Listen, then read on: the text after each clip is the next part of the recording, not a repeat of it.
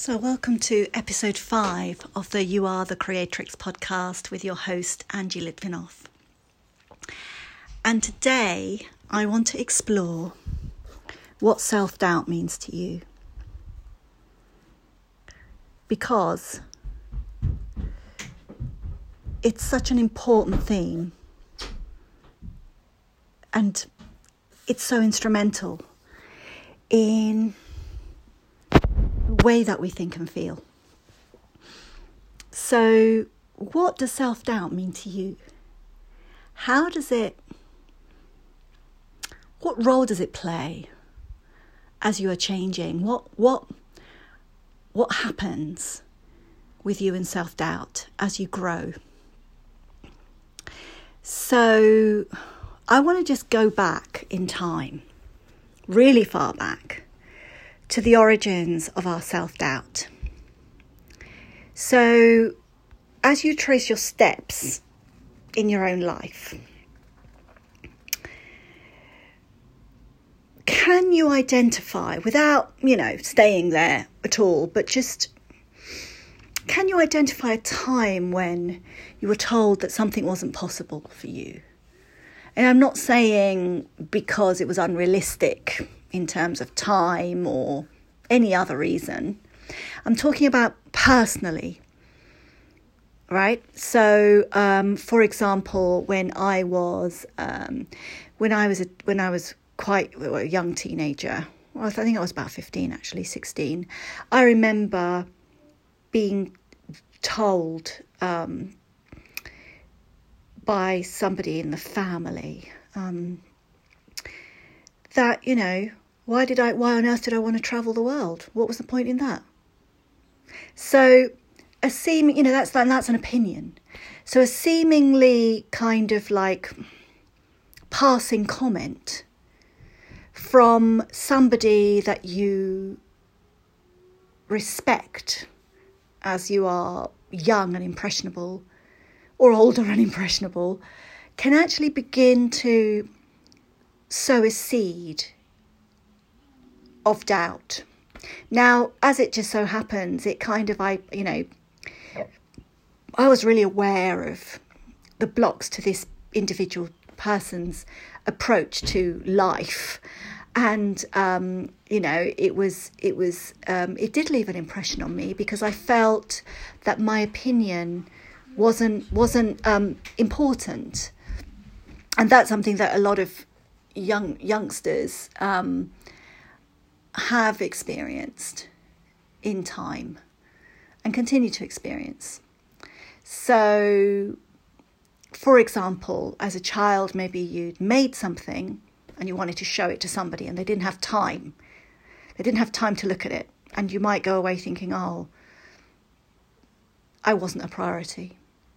So I'm talking about those times, and once you begin to look at when seeds of self-doubt are sown, that we can internalize those seemingly passing, seemingly insignificant moments, and they do mount up, particularly when they're riding on the back of a trauma. Okay. But even when they're not, being told that you can't, being told that you won't, being told that you won't be any good at that, or being criticised for doing it once you have, does leave an impression on us because nobody likes rejection. However, it's also about giving power to others around us. And the whole way that, society is set up is that there's a massive assumption that there are wider values, dominant values, that are somehow healthy for us, without question. So a great thing to do is to question. What does it mean? Just because everyone agrees with it, is it actually right? Is it actually true? Where does it come from? What influences are there? Is it coming from a place of fear? Is it coming from a place of ignorance? is it coming from a place of just pure habit? So as we look at our relationship to self-doubt and what it means to you, what self-doubt means to you, you can have a look at how you've responded to it over time. And for me personally, the most important time for me to look at self-doubt is actually during critical moments when I'm feeling really negative, which does happen. Sometimes it goes through waves, it comes in waves, because change is like that, right? Sometimes, you can go from feeling quite euphoric about changing to suddenly realizing, oh my goodness, I've just closed the door, or I've just burnt the bridge, or I've just opened a door that I don't really know what to do next. So the old way of doing things can be out of habit, can be out of security. It can be, even though it might not be good for us, it's just the certainty of it that gives that comfort. And it can also be a dangerous place to stay sometimes. And that what stops us from trying is the fear around what can happen next. So a subject that, is worthy of days of discussion really is well, what motivates us? What's underlying the doubt? What underpins it? Is it a fear of it working? What if it works? Then what do you do? Where do you go? You need to challenge yourself again. You need to move forward. You need to expand your horizons. You need to move another step forward or a step deeper. And then what if it goes wrong? How's that going to reflect on you? How's it going to be received by everyone else? How's it going to be? What reaction are you going to get? How's it going to make you feel? So these things really eat away at us when we are creating, when we are expanding, when we're pioneers in our own life, and we are, making that path up as we go along. We're making all this stuff up as we go along. And self-doubt comes in, and it's horrible, actually, because, when I observe what it can do, it just gets in your head and begins to influence you and the decisions that you're making. And so the quality of the decisions and the quality of your engagement is altered and influenced if you let it in. And regardless of whether there's a history and whether there's trauma and whether you have a relationship with self-doubt, which is very active, that in fact you can begin to recognize when it comes knocking at the door and see it for what it is and begin to work with it and turn it away. Because you don't have to deal with everything at once. And in fact, sometimes you just don't have to deal with it at all. You just know it, you don't want it, and that's good enough for you.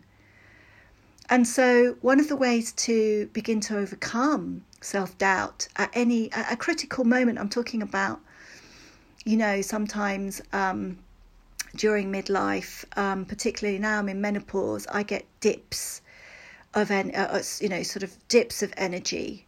And I have to say, however, alongside that, with the homeopathy that I take, which is on an individually prescribed basis, it's a place that I understand. So it's not out of control or anything like that. It's just I'm so supported by the remedies, but nevertheless, it's an inquiry that you're going through. The change is also you establishing yourself and exploring yourself at a very profound level. And you go to some dark places where you'll begin to, allow this doubt in, like, I'm not good enough, I can't do it, and call yourself all sorts of names. And it's about raising that vibration at that given moment. So there is a way to intercept.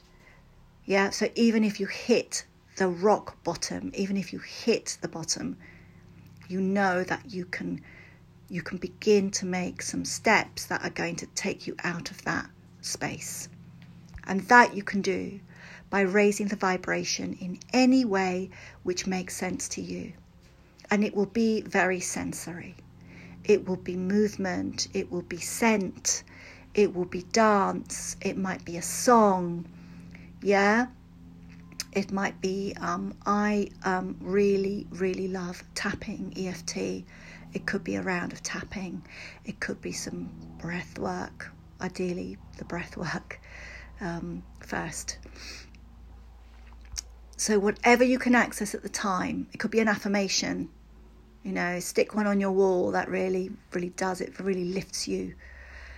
But you begin to climb up to a higher level of vibration, and self-doubt then begins to actually shrink before your very eyes. It's a coward, actually, self-doubt.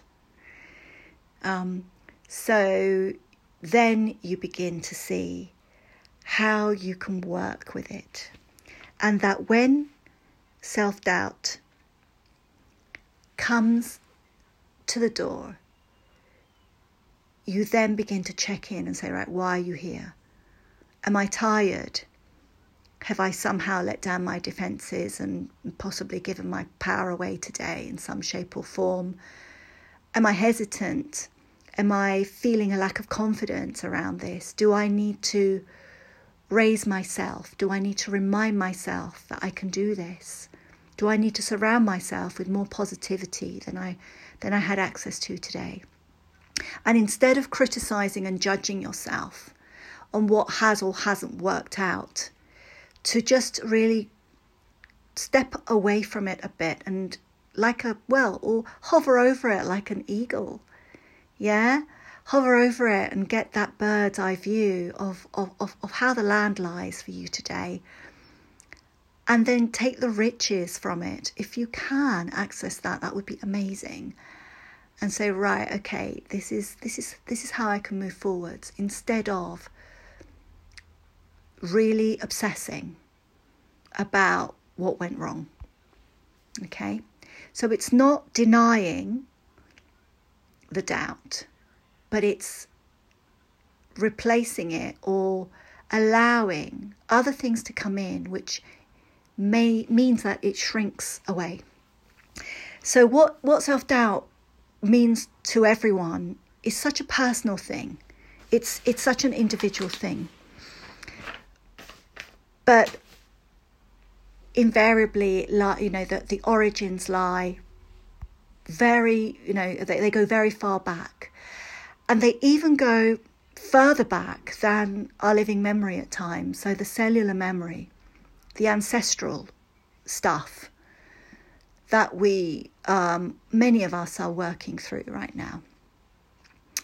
So there is also sometimes a historical reason. I've worked a lot through my own self-doubt and ancestral stuff through being an immigrant and having English as a second language, and those are major themes for me, and identity and ethnicity and how people are treated and how I've been treated in the past. However, that is also the place of strength that I draw from too, because the identity is very powerful and very strong. And I also draw from power, ancestral power, as well as what we equate with self-doubt and history. So it's complicated, But also, it's the approach can be very straightforward around our own self-doubt. So something to think about and something to take with you from today is, what does self-doubt mean to you? And what one thing are you going to put in place that when you find yourself at that space where you are doubting yourself the most, you can get that reminder so that you remember who you are? Because remembering who you are is crucial to raising the vibration. Have an amazing week ahead, and thank you very much for listening. You can find out more about all the things I'm doing and how you can work with me on angielitvinoff.com. Bye-bye.